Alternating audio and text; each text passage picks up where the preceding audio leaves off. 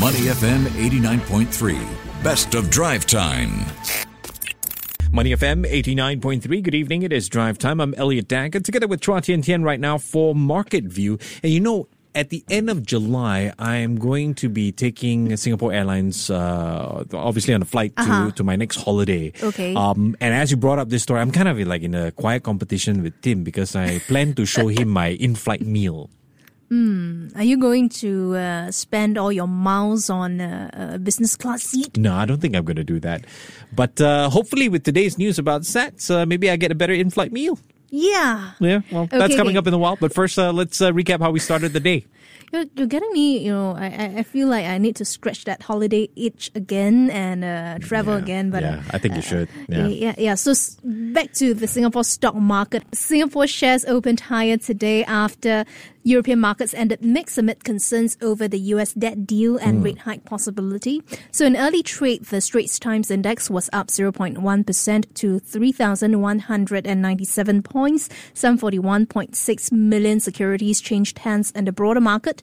Now, after the closing numbers, the benchmark Straits Times Index closed down 0.24%. We ended in the red at 3,187 points.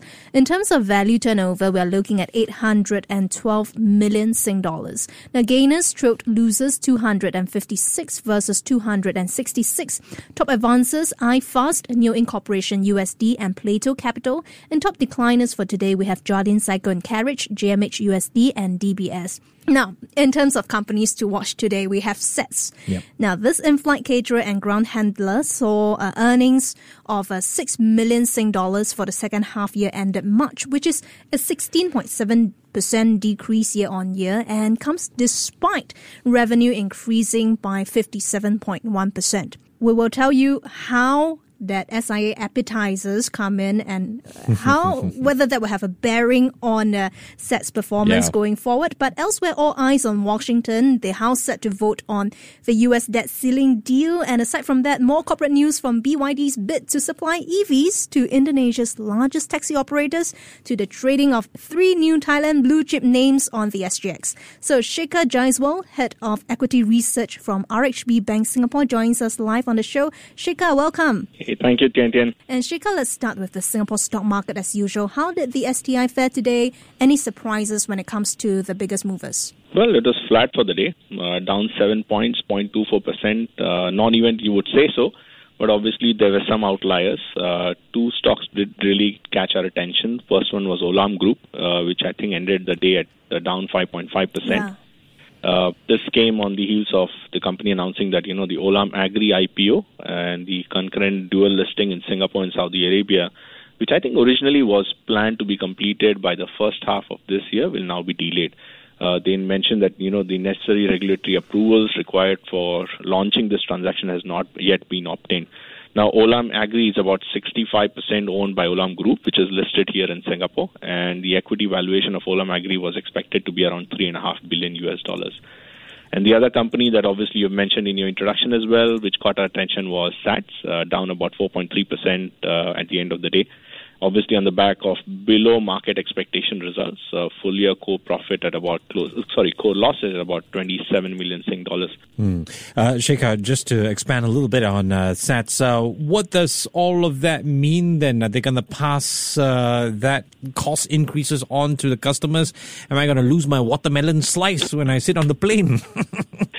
Well, that's a good question, but you do need to realize that, SATs is coming off from a lower base. There's a post-COVID recovery. So, operating activity is starting to pick up. So much of the operating expenses that they saw in increase was on the back of increased business activity, and as well as the fact that you need to keep in mind there is inflation to account for. Yeah. The staff cost was up about 10% quarter on quarter, but you do need to note that there is definitely wage inflation because the cost of staff increased faster than the number of staff that they hired. We saw the same story for their raw materials. We saw the same story for their premises, utility expenses. Obviously, higher energy prices are starting to creep in. Now, all this inflation is expected to sustain. Increase in expenses will also sustain simply because we are expecting a recovery in the operating activity and revenue is going to go up. Now, the bigger question here is, as you asked, will they be able to pass on the higher cost? Well, I think there is scope for passing on some cost to the end customers, but not all cost increases. Just to quickly highlight, even if you look at the SAT's outlook statement, they do recognize that the uncertain macroeconomic conditions could actually further impact consumer and business spending in the times to come. And, this along with the fact that there's a slower pace of recovery in China would mean, its customers would be a bit more reluctant to accept higher prices right away. Right. And let's stay on SATS, right, Shekhar? The firm's chief executive, Kerry Mock, told our sister publication, The Business Times, that the restoration of appetisers by SIA from June, that will boost its top line going forward because SATS handles about 60% of SIA's food volume. How significant is this, though? Well, it's significant for both SIA as well as for that. Now, SIA, it's a bigger announcement simply because, they are bringing back those appetizers for economic class meals, irrespective if they're flying medium long haul or ultra long haul. And these were taken off the meal trays for operational and supply chain reasons, and also for the fact that they were trying to reduce some food wastage. Now, you need to keep in mind, SI has just recently reported strong profit. So the recorded annual reported profit was about 2.16 billion for the fiscal year 22-23. Yep. They just rebounded from a loss, so there is definitely money in the bank.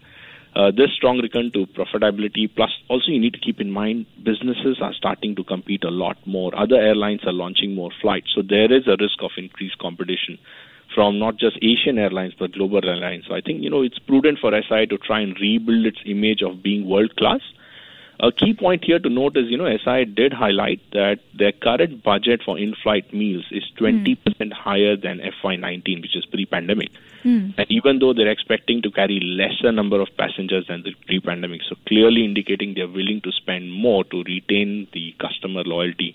Now, this is positive for SATS. As you mentioned, they handle like 60% of SIA's food volume. And also the fact that food, aviation-related food business actually accounts for almost 30% of its top line in FY23. Okay, Shekhar, I want to bring up these three Thailand blue chip names that began trading on the Singapore Exchange as Singapore Depository Receipts today. Talking about convenience store chain operator CP All, airport operator Airports of Thailand, and PPT Exploration and Production. Now, what are Singapore Depository Receipts and how did these three players fare today? Sure. I mean, it's a fairly simple structure. It's an instrument that will allow the investors here locally to have a beneficial interest in any underlying security that's listed on the overseas exchange. Now, in this case, this is a Thai exchange.